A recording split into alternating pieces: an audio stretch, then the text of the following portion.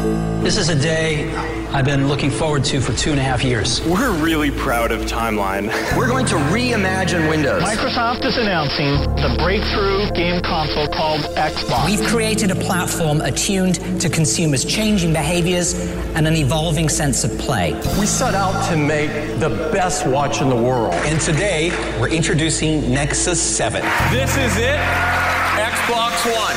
And we are calling it iPhone. The latest news, the newest products, the biggest names. Welcome to Your Tech Report. Online at YourTechReport.com. Join Mitchell Whitfield and Mark Aflalo for the next hour of Your Tech Report. Welcome to this edition of Your Tech Report. I am Mark Aflalo, based in Montreal. He is Mitchell Whitfield, based in Los Angeles. On Twitter at YourTechReport, Facebook.com/YourTechReport, our email address. Contact at YourTechReport.com. Mitchell, we've got an awesome show lined up. How are you today? I'm doing great. I'm kind of excited because we have some great interviews lined up today. We have a lot of things to talk about in the news. And, of course, you know what? We can't forget our friends at Milwaukee. I'll be talking about 3 of the tools they sent us for all those listeners that are interested in hearing more about Milwaukee Power Tools. Yes. Mitchell, we're going to indulge some of my smart home aspirations. We're going to talk to a very cool creator who built an alarm system that is complete do-it-yourself if you want to take that for apartments, condos, homes, no matter what. Of course, we also have a very cool toy that was designed to get your kids off the iPad and some other fun stuff. All that on the way. But we start off with probably, I guess, the biggest news of this week, which is Apple releasing a brand new update to their iMac line. Mitchell? Yeah. Exciting, no? It's exciting. You know, while we're talking, I'm actually going to open up the webpage because there's something specifically I wanted to mention. They just released, of course, the big news is the 21.5-inch iMac has finally gotten its own Retina display. Now, unlike the 27-inch, which is a 5K, they're calling this a 4K display, slightly lower resolution, but people have been waiting this for a long time, Mark. In your opinion, is this something that you think is going to be incredibly popular? Because why should only the people that buy the 27-inch model be treated to delicious 4K images, right? Listen, we're expecting this Retina display to appear on pretty much every Apple device. This one being 21.5 inches, obviously can't pack that 5K in terms of the pixels, but 4K is more than happy. That's 9.4 million pixels in that display. The price point, the starting point was kind of cool. $14.99, but what I can't get over, Mitchell, is that it's a 21.5-inch screen. To me, that is no longer the norm in terms of screen sizes. It has to be at least 24 inches. Well, this is the problem. This is something I've been saying for a long time about the iMac lineup, which is I think they're sort of not abandoning, but maybe abandoning a segment of their audience, of their consumer makeup. Because for me, they used to have that 24-inch model, Mark. They used to have that 24-inch model that filled that sweet spot for, I think, a lot of users. And now, since I think the most popular displays right now on the market are the 24-inch displays. Back in the day, back in the old days, used to be a 13-inch display, then 15-inch, then 17-inch, then 20-inch. But I think 24-inch monitors have taken over as the most popular one. So to not have anything in between the 21.5 and the 27, I think is kind of a mistake, because for me, the 27, which I will be getting, is just a touch too big for the average desk, especially when you consider all the other things that you have going on your new digital office in your office. But Mark, let's talk a little bit about what Apple didn't do this time around. In addition to bringing out, of course, the new Retina 4K display, 21.5-inch iMac, which, like you said, $14.99, good entry point, has a 1 terabyte hard drive, comes with 8 gigs of RAM, comes with the Intel Core i5 processor. Now, these did get, is it the Broadwell? I think the Broadwell is the successor to the Haswell. I think these do get the Broadwell processors, but only the new 27-inch iMacs got the most recent Skylake version of Intel's processor. Interesting choice to only have the Skylake on the 27-inch, I guess because they think of the power that it requires. This would, sip less power, but again, it's a desktop, not really that much of an issue. But something else they did, Mark, what? They changed their very popular Fusion drive. Now, for people that don't know what a Fusion drive is... Good or bad? Hang on. Good or bad, though, on the Fusion drive change? I think they changed it for the worse, but I'll tell you why. So for our listeners that don't know what a Fusion drive is, basically it marries a solid-state drive, which of course is lightning fast, but usually cost prohibitive. It marries that SSD drive to a traditional platter spinning drive. And what it does is it takes your core operating system and your base programs, lets you run that on the solid state portion of the drive, and then stores your photos and all your files and puts those on the traditional drive. And it dynamically decides what you use more of and will put your most used programs on the flash storage portion so you get the most performance, right? In theory, this is great. Now, you've had a Fusion drive. You have a Fusion drive on your current Mac Mini. Do you find it to be a fast-running drive? I find it to be a very fast-running drive. Okay. I think it does do a good job of moving things around. Again, it has its own brain, so it knows what software you use the most, and it prioritizes that into the solid-state portion of the drive so you get the maximum speed boost that you can. Now, here's what happened. Tell me. The new Fusion drive, the 1 terabyte model, that used to have 128 gigabyte solid-state portion, now only has a 28 gigabyte solid-state portion, which means basically only like 1/5, a little more than 1/5. Your operating system basically will fit on it. Yes, that's about all it. it's going to hold. Now, it used to hold your OS with other programs. Now, basically, it's just going to hold your operating system and maybe a few other things. So they reduced the size of the solid-state portion of the Fusion drive unless you get the 2 gigabyte version of that Fusion drive, which then goes back up to its traditional size. That's weird. And I just don't get it because on its own, it's a 5,400 RPM disk, the actual spinning hard drive, which is not very fast. So I'm reading a lot of people online, a lot of news outlets are talking about the fact that they have these great 27-inch beautiful 5K iMacs with new processors, Skylake, all that, but they're being hampered and basically crippled by a slower hard drive that has a smaller solid-state portion. So not really sure why they did that. On the positive side, if you were waiting for the 27-inch model like I was, the entry-level model now has gone from $19.99 down to $17.99. Oh, wow. So they've actually reduced the price. Yeah. So now the model that used to be $21.99 is now $19.99. So they did reduce some prices. They also upgraded the AMD Radeon graphics chips in there. They used to have the 290 series. Now they have the M390 series, a very high-end mobile graphics processor. The Wi-Fi's boosted as well, 802.11ac if you want that as well. You've got Thunderbolt 2 ports, which they didn't have in the previous model. So you're getting all that fun stuff as well, Intel Iris Pro graphics. Yeah, as but you Mark, said, et cetera, et cetera. Yeah, but now the other big news is there is new technology to announce as well, is that they just announced the new keyboard, the new mouse, and the new touchpad. Which of are course, very cool. They're very cool. Do you want to talk a little bit about that, or do you want me to go on rambling? No, I'll go on rambling. So the new keyboard is a brand new design. It sits a bit lower because there's an integrated battery. There's no longer this whole strip on the back that requires 2 AA batteries. So to integrate a rechargeable battery with a lightning port on the back so you can charge it, has a dedicated on-off switch, which is actually nice to have on this keyboard, and a new scissor design that gives you more stable keys on a keyboard. The actual footprint of the keyboard is a little bit smaller than its original design, but the actual spacing of the keyboard remains the same, and that retails for $99. The Magic Mouse, on the other hand, retains its original design, has a built-in battery, which means it needed to be redesigned. I can't speak in it. Needed to be redesigned from the ground up. Hours upon days and months apparently were spent on the sound it makes just to move across your desk. But the biggest introduction, in my opinion, is the brand new Magic Trackpad 2. The reason I say it's big, it's much larger. It has a rechargeable battery as well, has a lightning port for charging, but has Force Touch. So no matter what computer you have, whether it be an iMac, whether it be a Mac Mini, whether it be your laptop, you can now get Force Touch if you didn't have it before. Okay, and I want to add one last thing to this, which is, of course, they are all rechargeable using a Lightning connector. Yes. Something that anyone that's already in the Apple ecosystem with an iPad or a newer iPad or a newer iPhone, you already have that cable. I don't know if it comes with one in the box. It might, but it charges, via this Lightning cable. Now, here's something really interesting.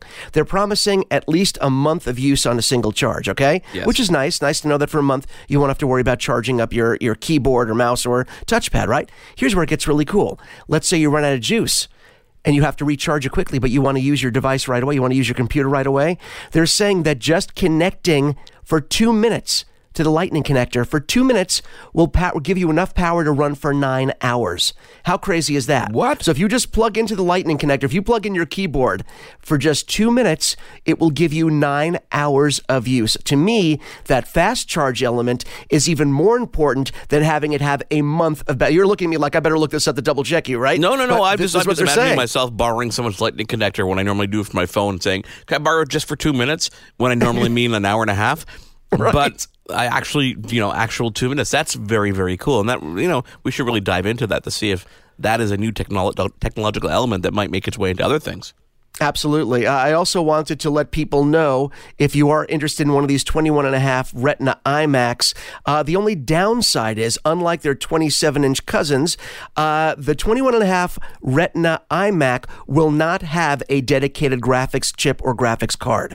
It will only be using the Intel Iris Pro Graphics 6200. Gotcha. As far as integrated graphics go, it is fast, it's powerful, but you are not getting separate, discrete graphics capability like you are getting with the higher-end 27-inch model. So if you plan on doing anything, whether it's CAD design, any sort of programming, game developing, you're probably going to want to move up for many reasons, not the least of which is screen size. But if you want that extra graphics power, the 21.5 will not give you that. It is your Tech Report. I am Mark Aflalo. He is Mitchell Whitfield. We are talking about the latest news of this week. Apple also updated iMovie with support for 4K video, 1080p, and 60 frames per second. Plus, they added a new feature which allows you to continue working on a project that you might have started on your iOS device. If you want to pick up where you left off on your computer, you can do so as well. Microsoft Office updated this week, Mitchell. We're hearing that this might have fixed a lot of the incompatibilities with El Capitan. I have not seen much change on that element of things yet to be confirmed. And like any operating system, there are going to be growing pains. And I think, listen, El Capitan is great. It wasn't a huge departure from what we had. I love calling it Yosemite, from what we had in Yosemite and even the OS before. But even though there wasn't a huge departure, it did tweak and make things better.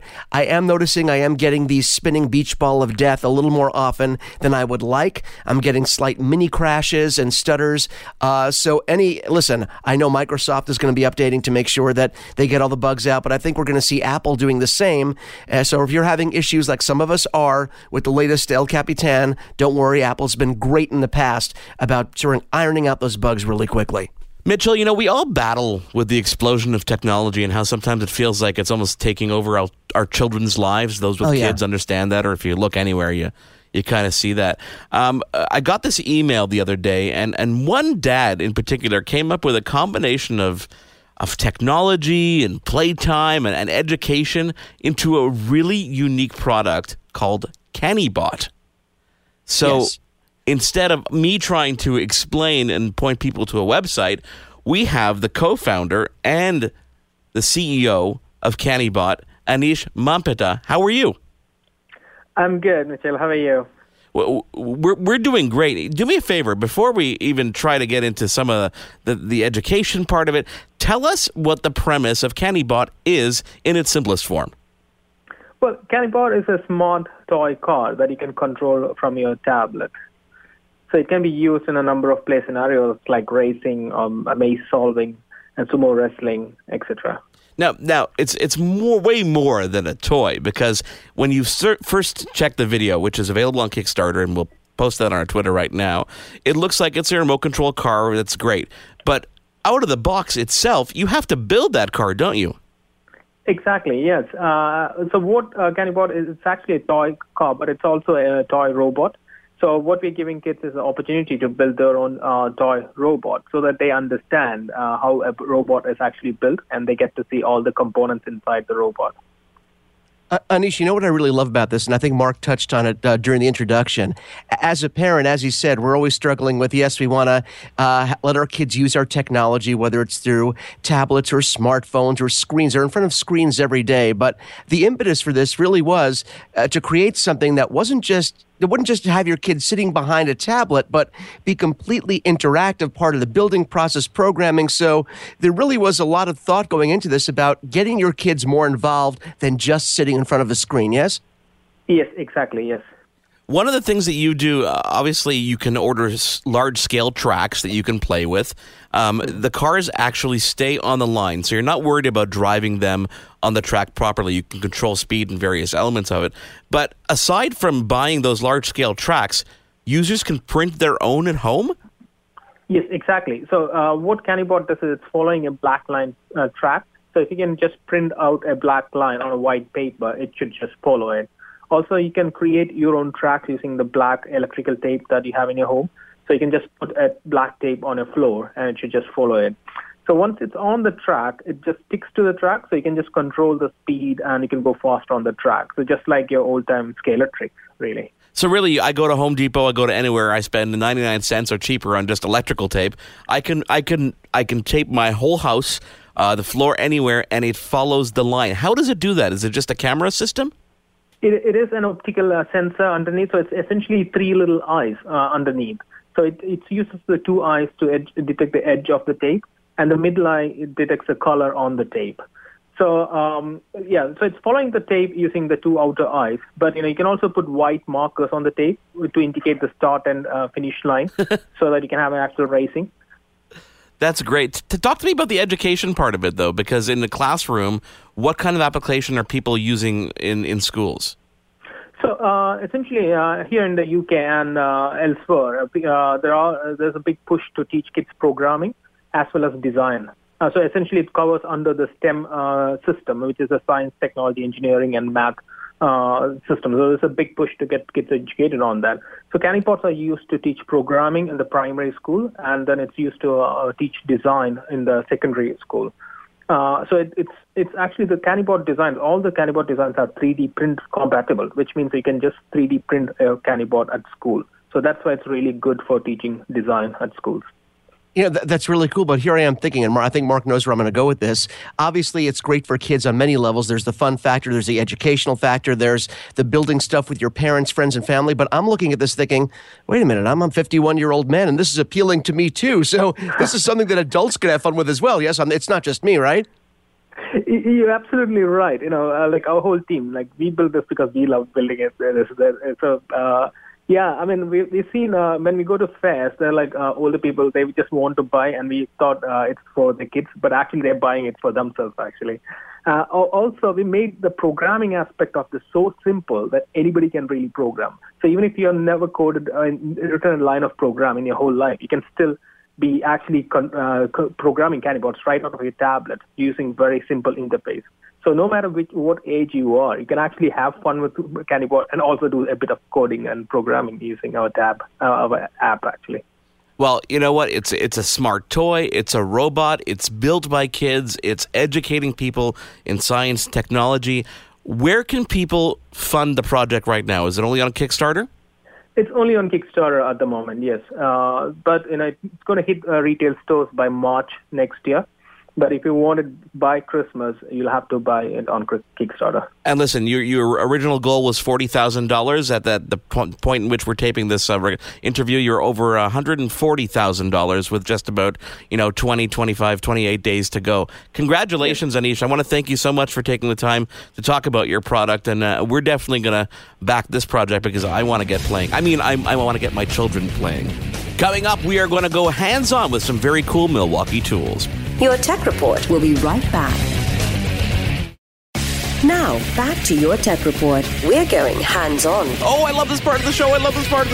Welcome back to Your Tech Report. Mark Aflalo in Montreal. Mitchell Whitfield with you in Los Angeles. On Twitter, it's at Your Tech Report. Facebook.com/YourTechReport. And, of course, our email address is contact@YourTechReport.com. Mitchell, we got a lot of email in the past month or so because we talked about Milwaukee Tool and their announcement, their connected equipment, and they wanted to hear more. So I think this is well-timed, is it not? Oh, yeah, and this is something where, I think people forget about how many aspects of their lives are touched by advances in technology. And we talked about this, I think, before we actually interviewed Christian Koulis, of course, over in Milwaukee, and he talked to us about OneKey, the digitally connected tools, and all the great stuff they have coming out this year. And people forget that something like power tools, especially Milwaukee tools, there's so much technology built in, and technology that's actually incredibly useful in our day-to-day lives. So we figured, why not reach out to Milwaukee? And months ago, we started talking about this, and Milwaukee Tool was kind enough to provide us with different tools that we could test and review and share with our audience. And like you said, Mark, we got a great response to it. I don't think when people, there are a lot of tech shows or tech sites that think to review tools, and people love it. Well, we also don't realize the different segments of the market that use tools and understand how they use them, right? When they unveiled OneKey, it was about not only your home use, but think about people who are using tools for their trade, people who are construction workers and need to inventory their tools, need to calibrate their tools in different ways to use them differently. And they do repeat actions every day. And it's important to have data that might support that stuff. So this is why it's even more unique. Absolutely. And one of the things that we love about what Milwaukee has done over the years, aside from just building great tools, both power and otherwise, they're really smart in how they design the battery technology, their fuel system, which is what we're going to be talking about today, their fuel line of cordless tools. They have the M12, M18 fuel. Now they have an M24 line as well. But the battery tech and the brushless motors in these tools just really take performance to the next level. Remember I talked about the M12 fuel, which is a 12-volt M12 drill, a hammer drill that could really compete with 18-volt tools, and I had no problem taking my tool everywhere, but I did. I would take the drill to people's houses and try using it and say, hey, try this, and it was outperforming the 18-volt of other brands like you wouldn't believe. What I found sometimes, especially with these hammer drills, is that people would rely on their traditional plug-in power ones because they would provide more power. But we have come to the point now where battery-powered tools are equal, if not better, than those that you just plug into the wall.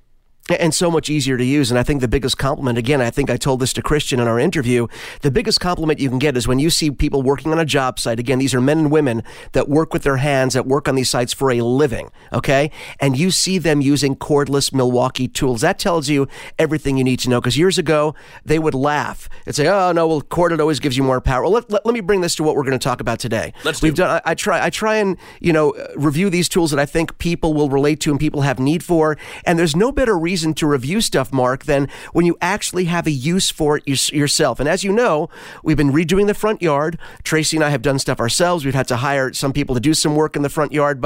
So I'm trying to work with those tools that I actually can use as part of the home projects we're doing. So what do they send us? Number one, we got the M18 Fuel 7.25-inch circular saw. Okay?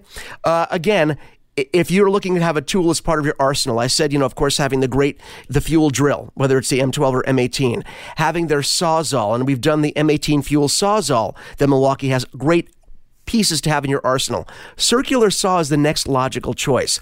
If you're doing any sort of home improvement, you're making cuts. For us, it was doing our front yard, the fence, okay?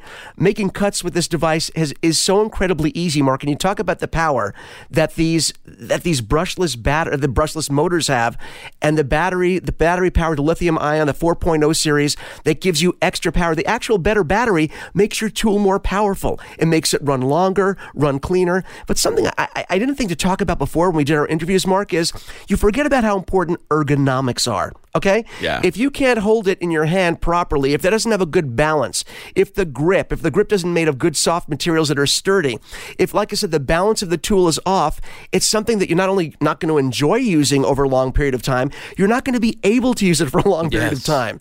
If there's too much vibration, and they put so much thought into the ergonomics of both this circular saw and then, of course, the grinder that they sent. Now, a lot of people don't know, maybe what a grinder does, but if you've ever done any sort of tile or outdoor work where you're cutting stone or cutting tile, a grinder is a necessary part of your arsenal. Again, the way they design the handle, the way they balance this tool, the power is off the charts.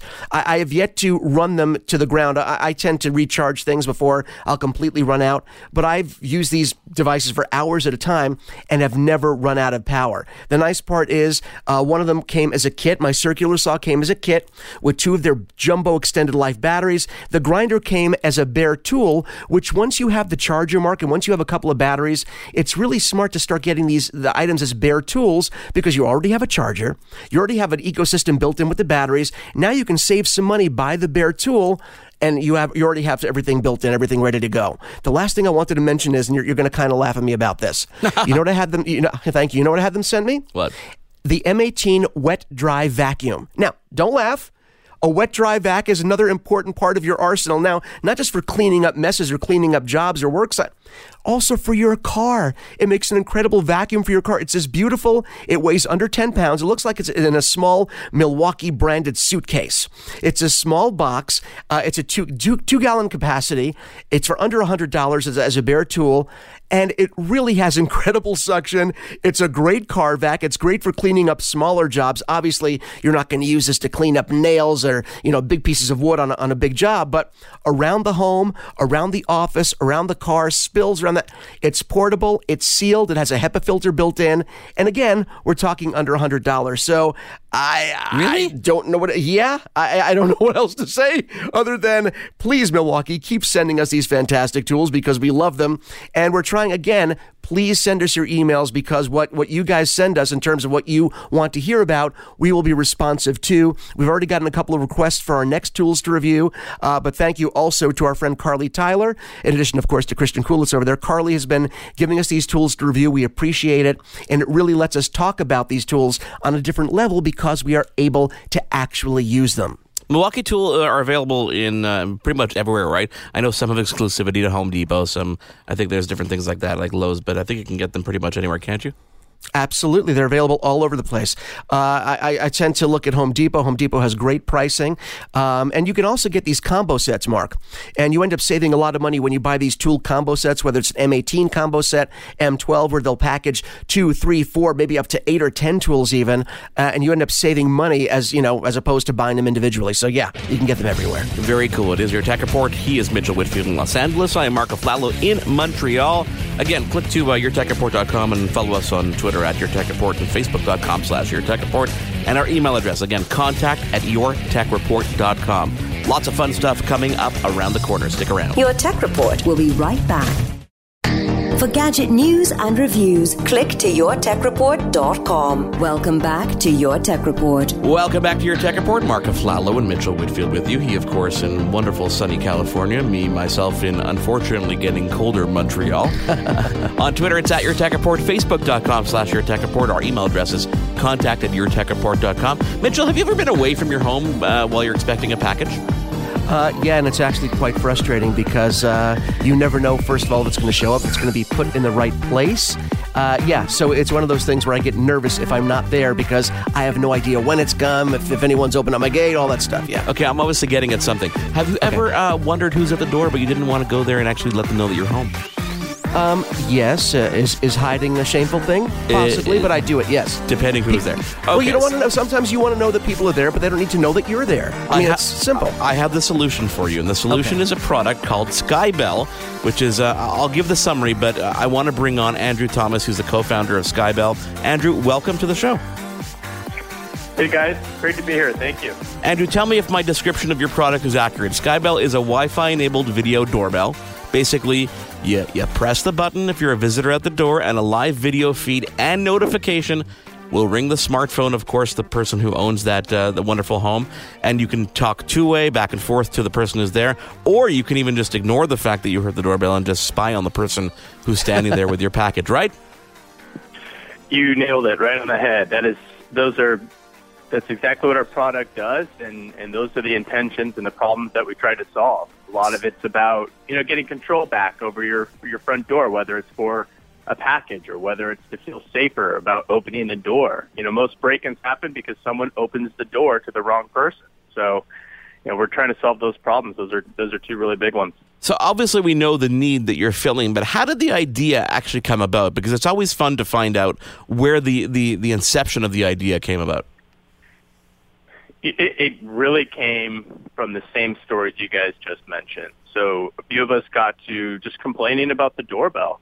For some of us, it was about being away at work, at your desk, not knowing what's happening at your house, or if you're away traveling, just being out of touch with what's happening at your front door was a big complaint. And then, for me, it was packages. If you miss a package, it could ruin your whole week because you got to spend 2 hours at the UPS center getting your package. So, not to mention if somebody steals it. So there was just a lot of complaints around, the front door. And we're like, man, we have cell phones on us all the time.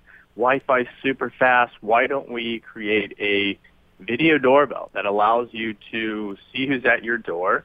Let's put a motion sensor on it so that if someone's out in front and they shouldn't be, it can alert you. Or if that package comes, it will trigger when the delivery man drops off the package.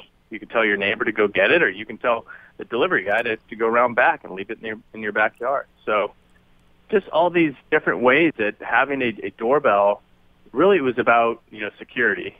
We had some women in our group that just said, I feel unsafe when that doorbell rings. So a lot of it's about security, but a lot of it's just about everyday conveniences. If you can see who's at your door, you don't have to interrupt family dinner. You don't have to pause the hockey game to get up and answer the door for yet another salesperson. It's just small things that this video doorbell actually frees you from, whether it's worry or inconveniences. You know what it is? I mean, it really is a modern video version of caller ID. We've been doing this forever on our phones. Why not have a video caller ID for the people that are showing up in our homes? It's a natural digital extension of what we've been doing on the telephone, right? You're exactly right. And because Skybell records video of people who don't come to your door, it's also like a video voicemail for your door. So at the end of the day, you could see who came to your door, just like an activity log, like in your phone. You're exactly right. Andrew, first of all, it sounds fantastic. And Mark, of course, and I have been talking about home automation. Mark is especially a big fan. We talk about a product like this. The average person, let's talk about our listeners out there that are maybe not that well faciled with digital technology. And they're sitting here listening saying, wow, this sounds great. But the barrier to entry always seems to be ease of use, setup. How do we get this going? So talk about how easy it is to set up Skybell just for the average person that may not be used to doing something like this. That's a really good point. That's who we've designed this product for.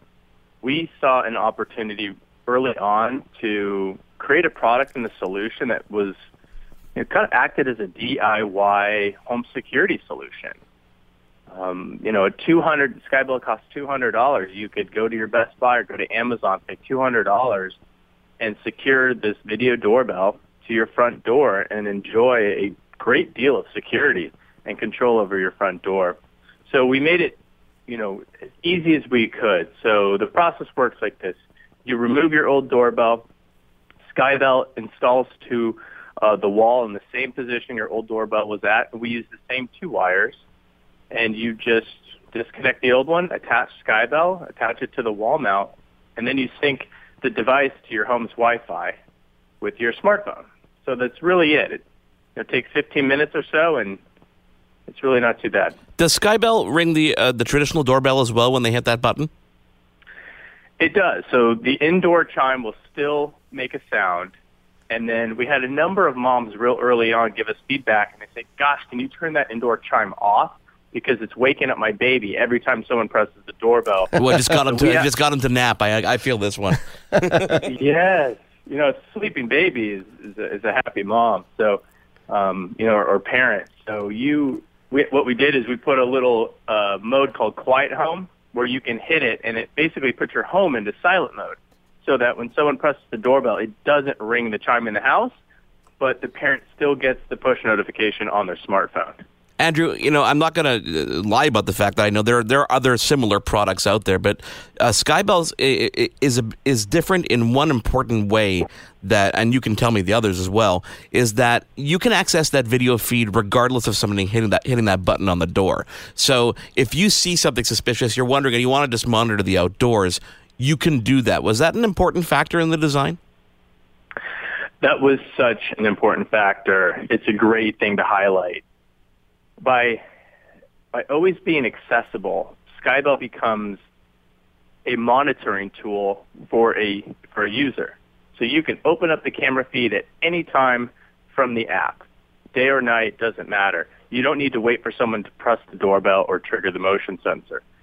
And we knew that this smart home market was evolving so that all these devices would be connected and talking to each other. So we wanted to be more than just a video doorbell. So you mentioned, there are other people in the space. Their experiences are limited to a button press or a motion sensor. Their Wi-Fi does not stay on all the time. Therefore, you cannot speak to the device when you want to speak to it.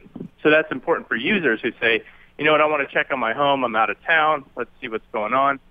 But it's also really big for the smart home. So, for example, if a window sensor gets triggered or another device detects motion, a great example of this is the Nest Cam. We're part of the Works with Nest program. If your Nest Cam detects motion inside your house while you're away, it can actually tell Skybell to automatically turn on and start recording video. Does Skybell work with other third-party tools like IFTTT or any other products? We are a part of HomeKit. We were one of the original cool. Round of devices that were included in the HomeKit program.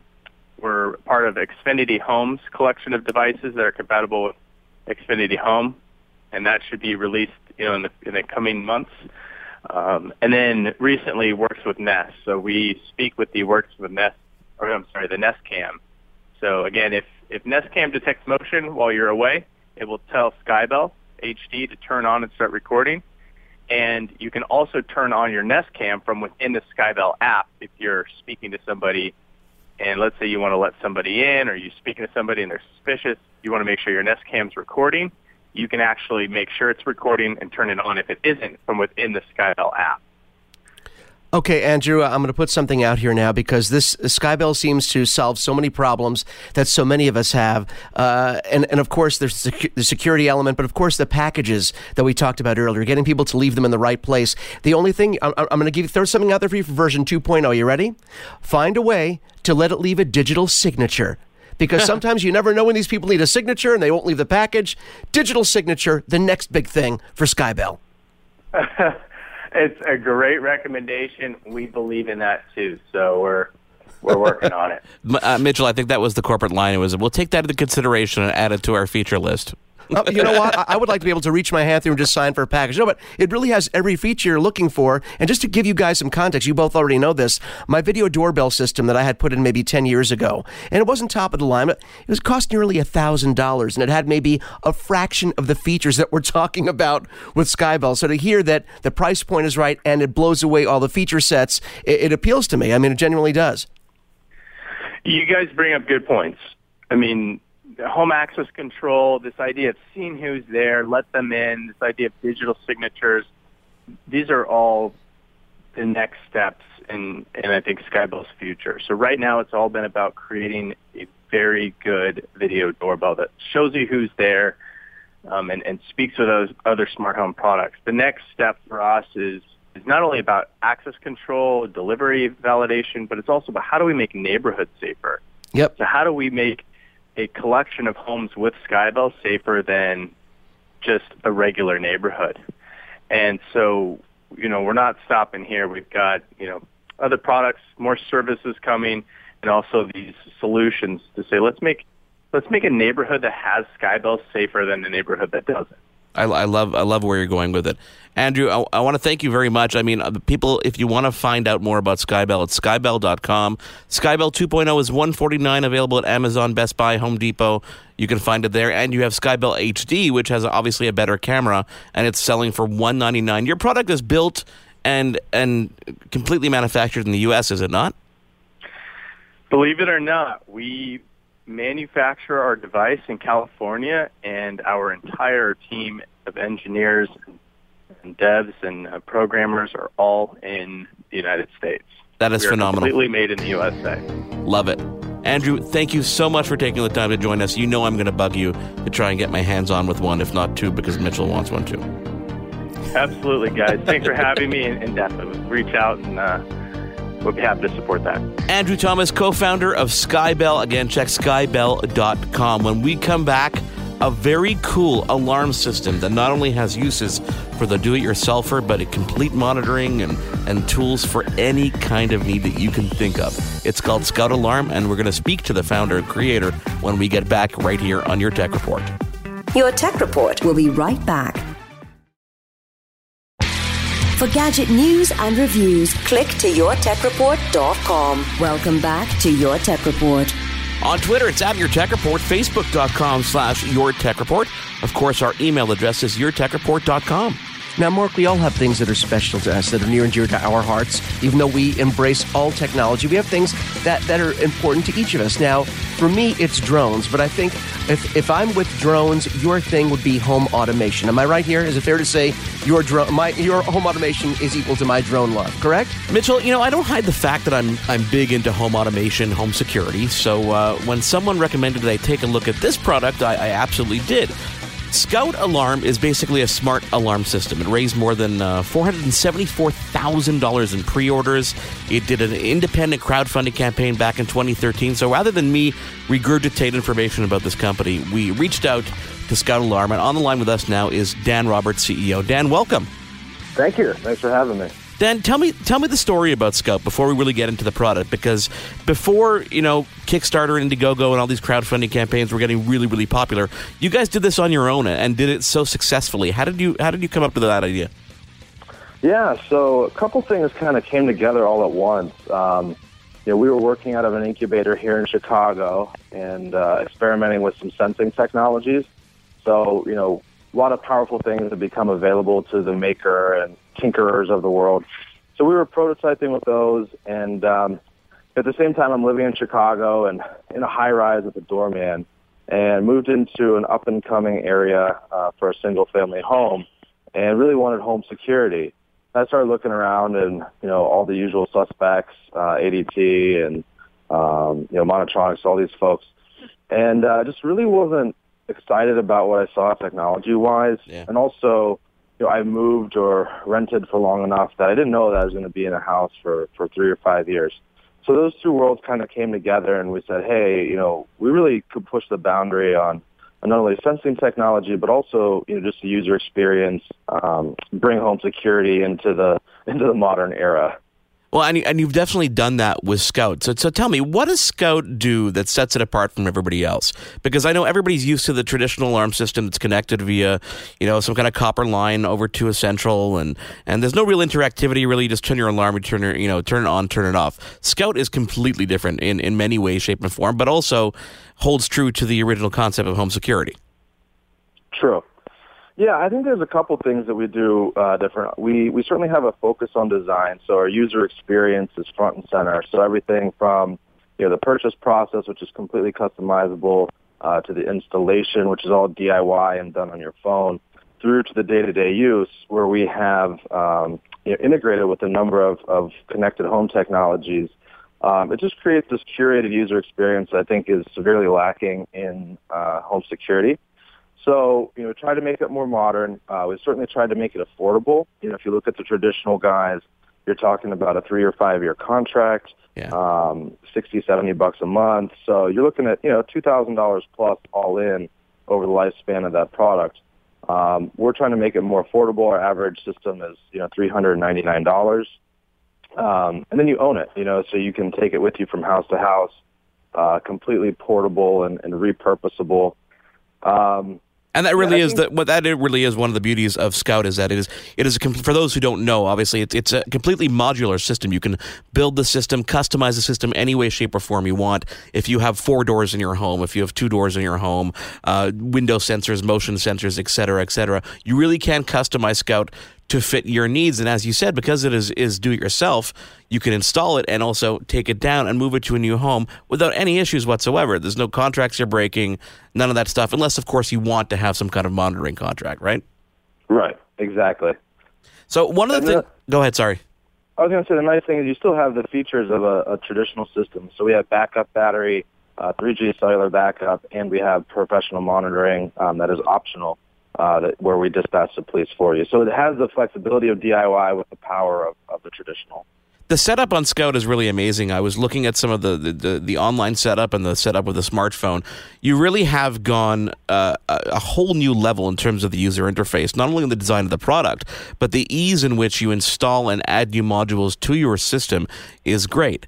The thing that really caught my attention when I first saw Scout was the fact that, as you said, it is integrated with third-party services, so you can do things a bit differently. You can add a open-close sensor to a garage door, to a liquor cabinet, to a gun cabinet, and customize alerts based on those specific things. For example, open the front door and the lights go on using services like IFTTT. How important was it to make Scout compatible with these third-party services?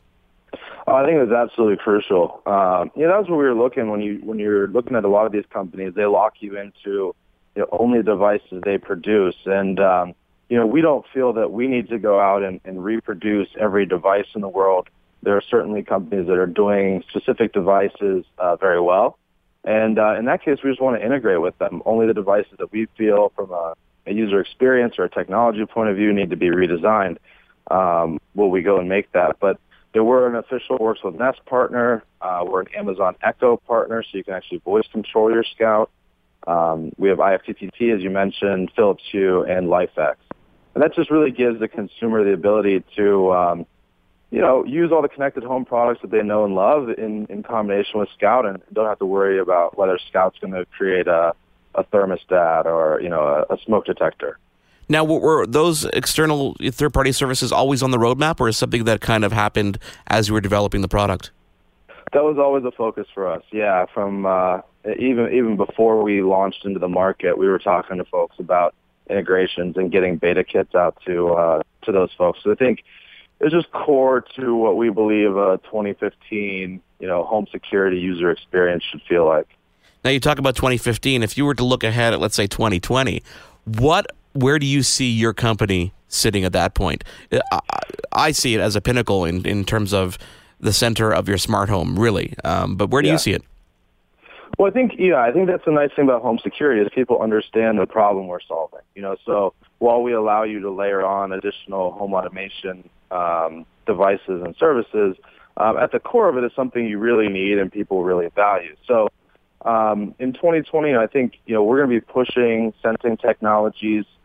We always want to make things smaller, faster, all of that happy stuff. But I think the industry really needs to see some new technology as it pertains to sensing technologies. I'd like to see the sensors, recede a little bit, at least get smaller, potentially disappear, and just kind of blend in the background, right? And even on the server side of things and the automation piece, using the data that the user's generating for their benefit, where we can actually, arm and disarm the system for you based on your daily activities and really be smart about the way that the security system talks to the devices around the home.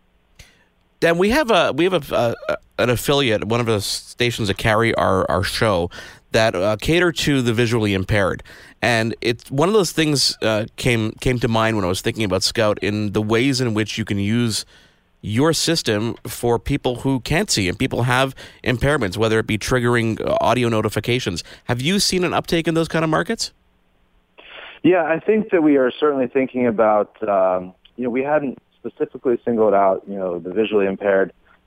We have thought about, senior monitoring and also sort of acute care. So talking to some partners on that front.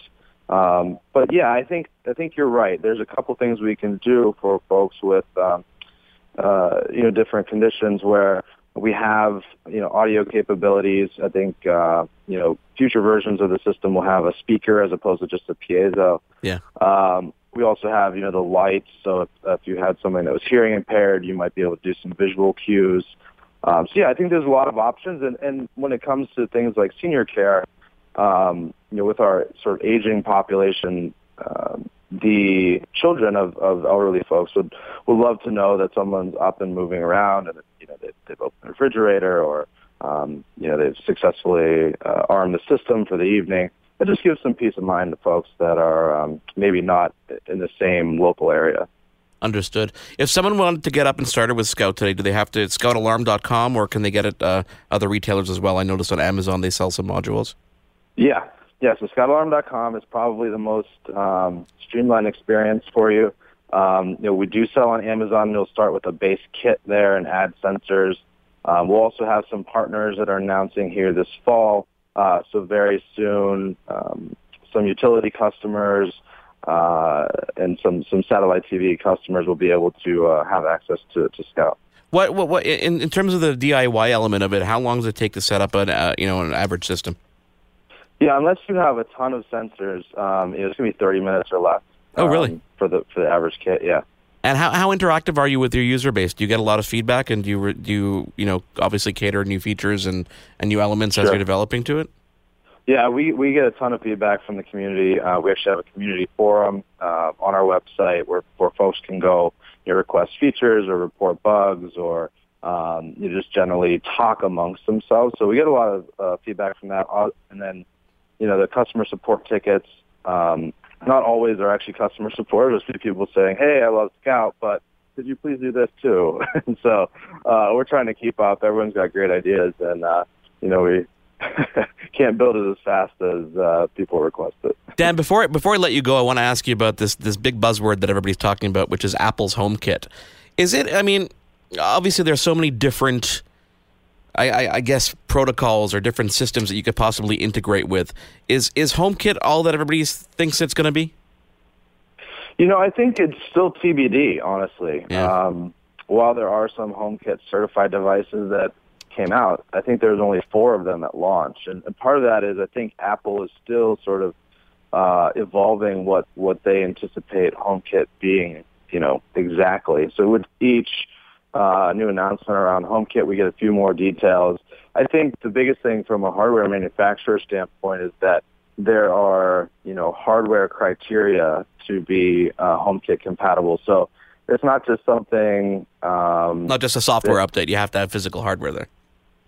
Yes. Yeah. Right. Exactly. Gotcha. But it does require a hardware change if you're not already just inherently meeting the standard. So I think it's still TBD. I think, Apple always does interesting things. I don't doubt that HomeKit will be a successful platform and that Scout will eventually be a part of that. But I think that the details have just been a little light, and as that evolves and comes into focus, we'll get a better idea on HomeKit. Dan Roberts, CEO of Scout Alarm, I want to thank you so much for joining us. For our listeners, again, you can go to scoutalarm.com. Again, you made everything, even from the ordering process, very easy.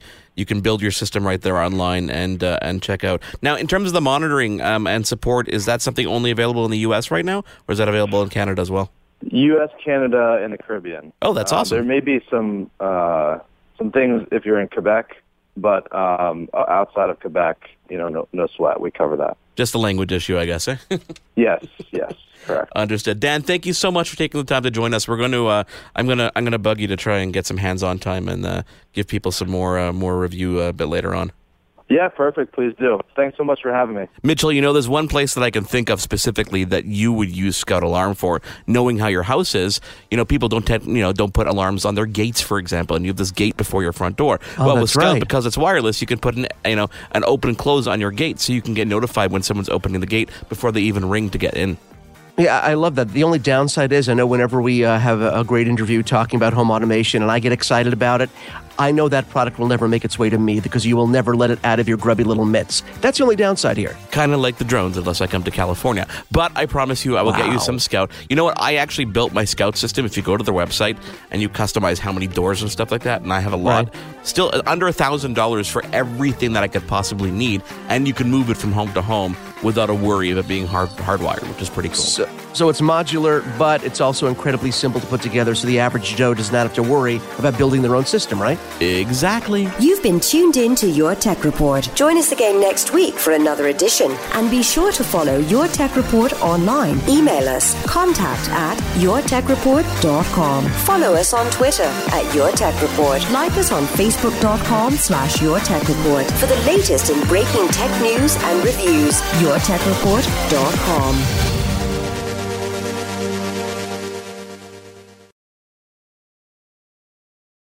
Hi, I'm Mercedes Nichol, 4-time Winter Olympian and host of Dropping In, a podcast with Mercedes. This is a podcast where I interview a bunch of different people. I get the good, the bad, and the ugly, as well as I share my stories along the way. Now you can drop in at droppingin.com or subscribe on Apple, Spotify, and YouTube. I'll see you soon. Do, did, will, the Story of People podcast is now available on the Crier Media Network. The first 5 episodes are here and feature some incredible guests that fit into one or all 3 of those categories. Ready? Tara Sloan from the San Jose Sharks Undercurrent podcast at NBC Sports. Marianne Iveson from Iveson Voice and the Let's Take This Outside podcast to talk about the world of outdoors as well as voiceover land. Ariana Hunsicker, future Canadian Paralympic swimmer, already winning tons of awards for this country. Scott McGregor from the Hot Wallet podcast to dumb down the world of crypto, Bitcoin, and NFTs so you don't have to. And Jackie Holowati from Climate Pledge Arena in Seattle, Washington, the first net zero carbon certified arena on the planet. Wherever you get your pods, wherever you watch your pods, and on the Crier Media Network.